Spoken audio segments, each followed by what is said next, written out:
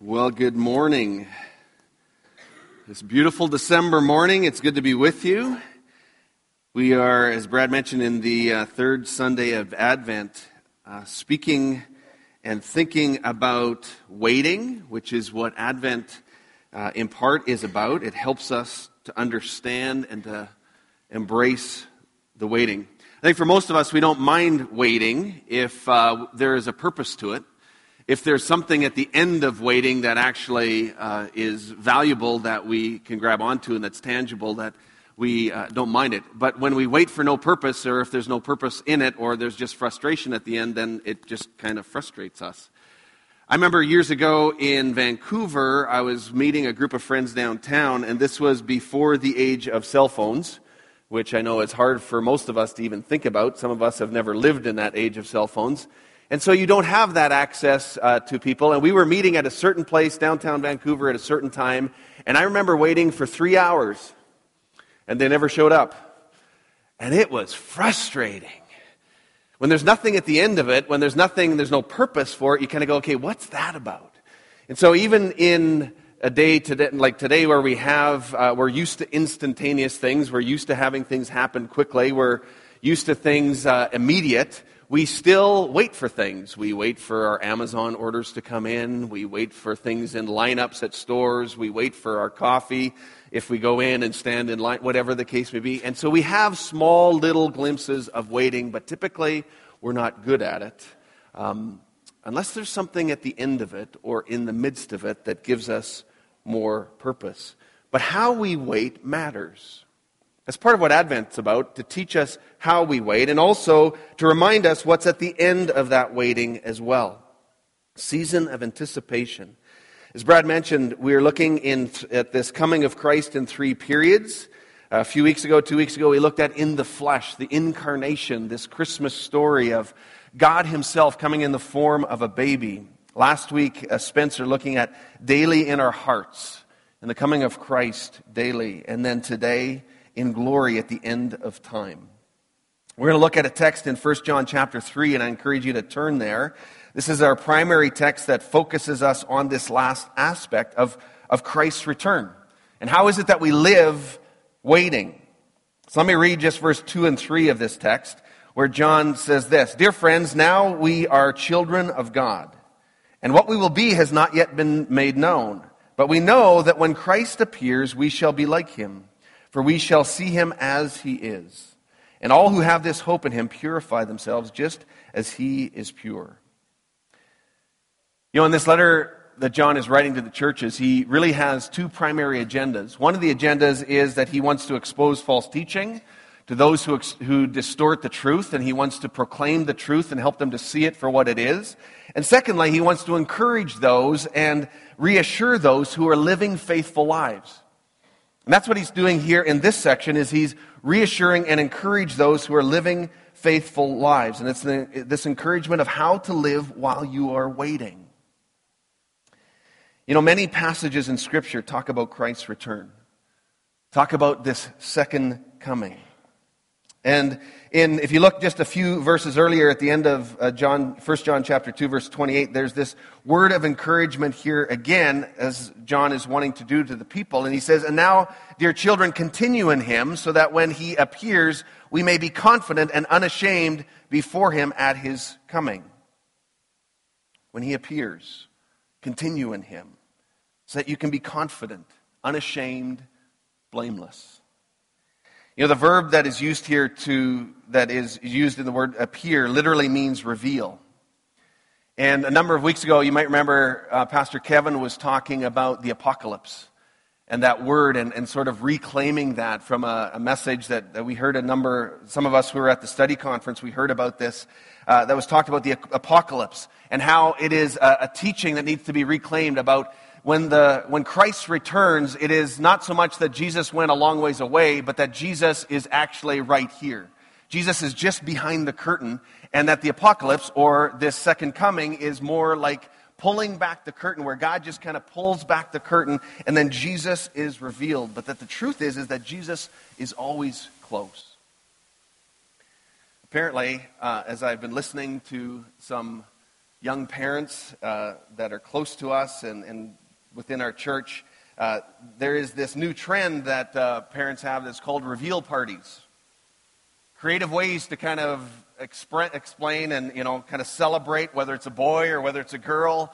And so, you gather some people together and you have these surprising things that happen, and some of the more normal things of, you have a cupcake, rather than the icing on the outside, you have it on the inside and you bite into it and it's either blue or pink, and then it's a boy or it's a girl or whatever the case may be, Or there's the other one that I saw, where you have like a smoke bomb that goes off in a box and then it's like a blue color or pink color.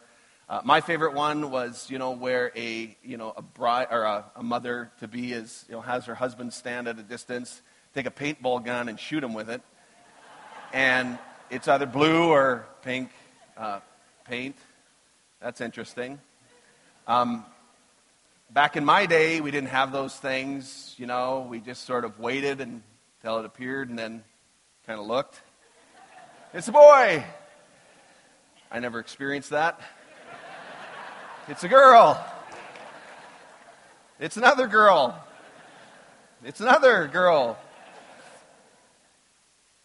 That was great.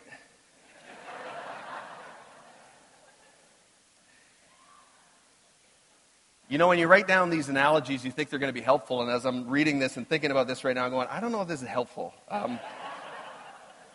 Sort of like that, but not really. But the apocalypse, Jesus' second coming, is like an incredible reveal party of the living God coming to bring all things to completion. Of pulling back this curtain and you see Jesus, who is now coming for his people. What an amazing picture that we see in Scripture. Another word of encouragement that comes out of this text is a reminder of our identity. It's a claim of identity that has nothing to do with the work of the child, but only the work of the Father. We see that in chapter 3, verse 1 of 1 John, where it says, see what great love the Father has lavished on us, that we should be called children of God. This is what we really are. Children of God. It's an identity statement. That we know the Father, that we identify with the Father, that He identifies with us, that there is a resemblance, that there is an image bearing, that we look like the Father. Again, I was thinking about this. I was thinking of people who are in high kind of profile positions. You think of political leaders, you think of Justin Trudeau or someone like that, and all the ID that is required to sort of get past people in order to see him. His children don't need to go through that. His children can kind of walk right into the office, don't need ID, don't need proof. They enter in because it's self-evident who they are. There's an identity. They even look like him, so they can walk in. People around them see that identity. They know the relationship. They understand it. And maybe in a similar way, we are like that. We are identified with the Father. We are called to be image bearers of the Father. We should look like Him. We should look as God has called us to look as we imitate Jesus Christ and walk in His ways. And what this passage is talking about, what John is talking about to the church, is you already have that identity. You already look like Him. You are like the Father. You are a follower of Jesus. We exhibit these features. We reflect the righteousness. But then at this big reveal, we become even more like Him. We don't know exactly what that looks like. We don't know what that will be. We don't fully understand that, but we will look even more like Him. It says in verse 2, dear friends, now we are children of God, that we will be, but what we will be has not yet been made known, but we know that when Christ appears, we will be like Him. For we shall see Him as He is. Think of another passage in 1 Corinthians 2:9 where it says, no eye has seen, no ear has heard, no mind has conceived what God has prepared for those who love Him. There's that part of the mystery, but we will be like Him. And more in His fullness when He comes again at the second coming. Inherent into this passage is this truth that when Jesus returns, we will share in His glory as well. And there are numerous passages in Scripture that reflect this truth. But what's interesting about this connection of sharing His glory and being in the image of Christ and becoming more and even more like him is that it only goes in one direction. What I mean about this is that knowing God and his righteous character and being a child of God who trusts in him and has chosen to follow Jesus leads to this imitation, and it's reflected in our lives. But it doesn't work the other way, meaning that living a good and generous and righteous life of purity does not cause us to be called a child of God, nor is it a condition or cause of rebirth. Because you see, living transformed lives is evidence of our salvation, but it does not save us. We are saved by the grace of God and the work of God himself. So how are we to live waiting? It's our question for today. If you're following along and reading in the Advent devotional book, you would have read Pastor Harry's entry today where he talked about this and said, keeping watch is more than keeping an eye on the heavens. At its very core is the sense of living with full engagement, recognizing that Christ could return at any moment. So waiting is living with full engagement. In other words, we wait appropriately. We wait in a certain way, but paying attention to how we live right now. I was in a setting in a meeting this week and was told this really unique thing that stood out for me. That the Spanish word hope, which is esperanza, at the root of that Spanish word is this combination of waiting and advancing. These two thoughts of waiting and advancing that combine to make this word hope. And this is how we are called to wait, waiting and advancing the kingdom of God. You know, every text, as you look in Scripture, that speaks of the end times, that speaks of Jesus' return, always speaks to how we are to live in the present. That we are not to live idle lives, just on a sort of waiting and looking at the horizon, but waiting and advancing God's kingdom. This morning, I want to look at 3 ways that we can do that. And first of all, as we see in this text, the first way is to live in purity. It's interesting, and that's what struck me about this text today, of how we are called to wait. It talks about this in this passage, to live in purity. All who have this hope in him purify themselves just as he is pure. This call to not compromise your witness, your effectiveness of your discipleship with bad choices, bad patterns that put you on the sidelines. I couldn't help but think about what's so much in the news today, and we see it every day, that our broader culture is waking up to this reality of what it looks like to not live in this way.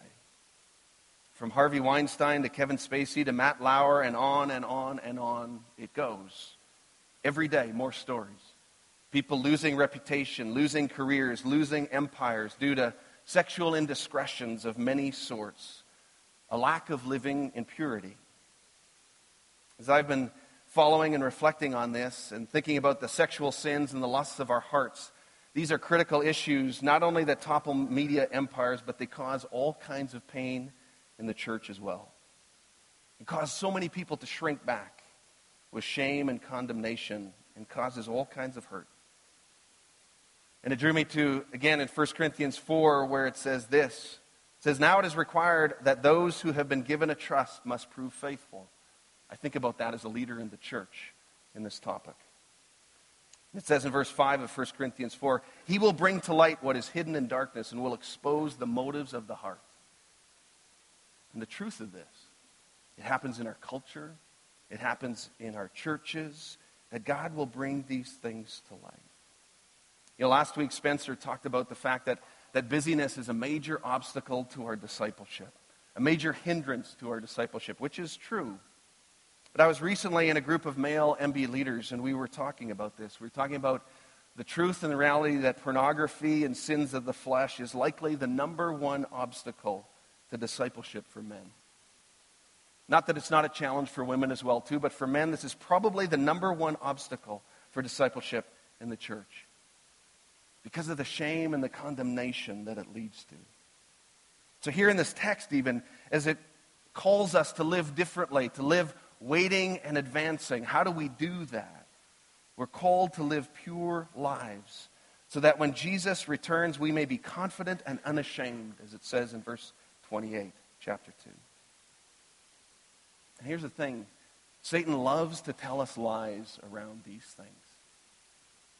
First of all, Satan tells us up front that the small things are kind of no big deal. They don't really matter. Just a small compromise doesn't really matter. And then you read the book of James and what James says. And he says, you know what? After desire has conceived, it gives birth to sin. And sin, when it is full grown, it gives birth to death. And then on the other end of that story, Satan tells us, whether you're the victim or the offender, either one, he says that you're worthless, you're finished, everything's over, and there's no coming back from this. And you know what? Both of these are lies of the enemy. Both of them. On the front end, small things do matter. And on the other end, when it has led to death in one way or another, and darkness and hopelessness is there, you need to know that that is not the end of the story. There is hope, there is freedom, there is forgiveness, there is repentance and redemption when repentance and confession are part of it. If you look in chapter 1 of 1 John, just go back a little bit from our primary text today, and you see right in the middle of chapter 1 where it talks about this. It talks about light and darkness and this tension of sin that is there in our lives, and this tension that we feel in this light and darkness. It says, if we claim to have fellowship with him and yet walk in the darkness, we lie and do not live out the truth. But if we walk in the light, as he is in the light, we have fellowship with one another, and the blood of Jesus, his son, purifies us from all sin. And if we claim to be without sin, we deceive ourselves, and the truth is not in us. If we confess our sins, he is faithful and just, and will forgive us our sins and purify us from all unrighteousness. So here's the power and the truth of this, is that on the other end of this, when you feel the shame and the condemnation and the darkness and the brokenness, that's not the end of the story. Because as John says, this truth of the gospel, that if we confess our sins, he is faithful and just, forgives us, purifies us, and we can live and walk in purity again. What an amazing truth of the gospel. So how do we wait for Christ's return? By purifying ourselves, living pure lives just as Jesus did. And in doing so, we don't compromise the witness of the church. So we glorify God and we advance the kingdom, waiting and advancing. Secondly, a second way that I would put forward is that we live fully present today. We've already talked about that truth that we don't just sort of live looking on the horizon, sitting idle, kind of just waiting for his return, but we live fully present today. If you look at 2 Peter chapter 3, it talks about this as well. Another text that talks about the second coming of Christ.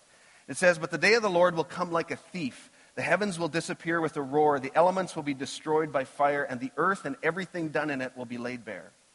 And since everything will be destroyed in this way, what kind of people ought you to be? You ought to live holy and godly lives as you look forward to the day of God and speed its coming.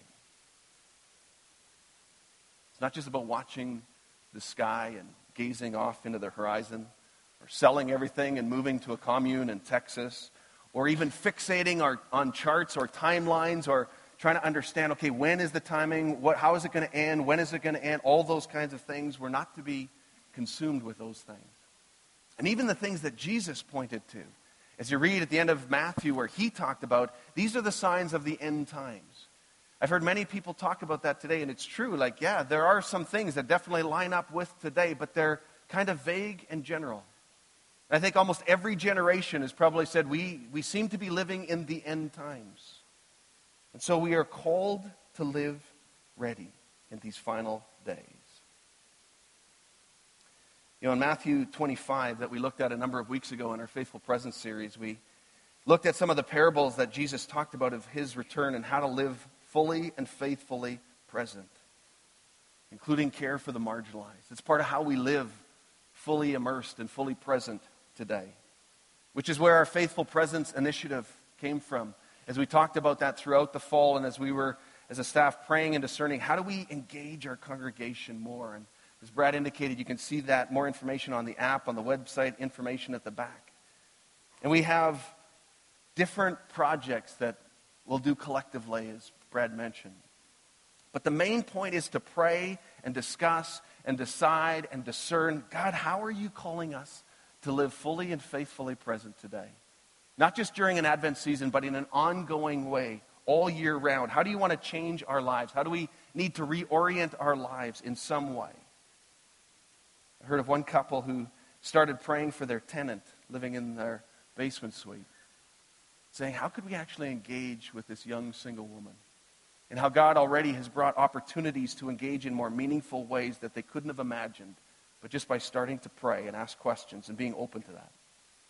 One small group that I'm aware of there, they decided to support a courageous single mom who is fostering a number of kids beyond her own kids as a single mom. And they actually brought her into their small group, and they heard her story, and now they're just coming alongside her and saying, how can we support this woman as she follows God? And we want to bless her and help her in this courageous act.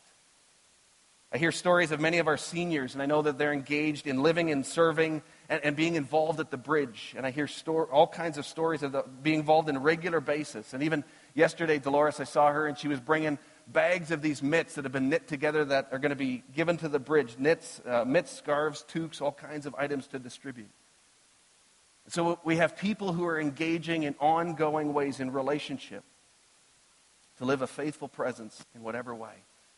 And the encouragement is that each one of us would do that, discern that, ask, Lord, how are you calling us to live out this faithful presence initiative in a unique way?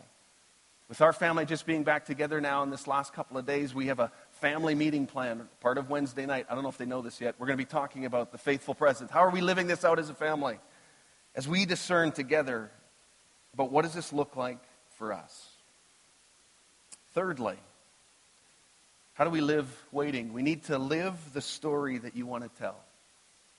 You need to live the story you want to tell. We need to live with the end in mind. First of all, the story that we want to tell Jesus, because it says that we will be, when he comes again, that there will be an accounting. So what is the story that we want to tell him, even though he already knows the story? Will we stand before him confident and unashamed? But also the story that we want to tell our children, that you want to tell your extended family, that you want to have read at your funeral. What is the story that you want to tell and that you want to have told about you?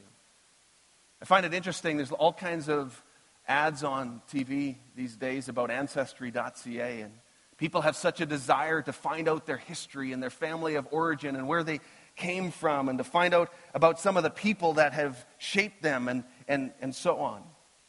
Well, here's the interesting thing. You are the family of origin for your children and your grandchildren and all those who come after you. And even if you don't have children, you are the family of origin. You are part of that extended family. When decades from now, people will go on Ancestry.ca or something else and read about your story as one of the family members, as part of this family that have shaped the future generations. It's a powerful thought. We have to think about, how is it that we want to tell the story? How do we want to live our story today? My oldest brother, Rob, right now is meeting with my parents. My dad is 90 years old, and every Wednesday they get together for coffee, and my dad just keeps telling my brother Rob the story, and he's starting to write it down. He's journaling my dad's story and chronicling this whole thing, which I'm so glad that he's doing. It's part of our family story. And you could say in one way that my brother Rob is writing the story of my dad's life. But not really. The story of my dad's life has been written for decades. He's just taking account of it now. He's just putting it on paper right now. But the content of my dad's story has been written for a long time. You are writing your life story right now. If you're 18 years old, you're writing your life story right now. What's the story you want to tell? If you're 29 years old, you're writing the life story right now that others are going to read. If you're 47 years old, you're writing your life story right now that others are going to read one day. What's the story you want to write? If you're 63 years old, you're writing your life story right now. The story that you want to have before God and stand before God with. If you're 79 years old, you're writing your life story right now. If you're in your 90s, you might have a really thick, like Leo Tolstoy book of story already, but you're still writing your life story. If you still have breath, you are still writing your life story. So we have to live in anticipation of Christ's return. We have to live with the anticipation of our own mortal death, understanding that we are writing our life story right now. What's the story that you want to tell? What's the story that you want told? In 2 Corinthians chapter 3, Apostle Paul, he writes this, and these are just some excerpts from that chapter that I love. He says, your lives are a letter written in our hearts. Clearly, you are a letter from Christ. This letter is not written with pen and ink. It is written on human hearts. Because you see, this letter is the impact of your lives.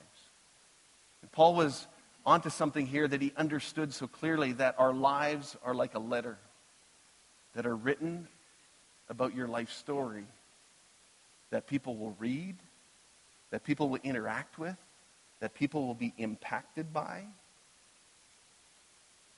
So for every one of us, we have to ask ourselves, what's the story that we want to have told? Because that's the story that we need to live. This is pure waiting. This is the kind of waiting that Jesus calls to live in purity, to live fully and faithfully present today, and to live the story that you want to tell. And may Jesus find us hopeful, waiting and advancing his kingdom. Let's pray together. Would you stand with me as the worship team comes up? Let's pray.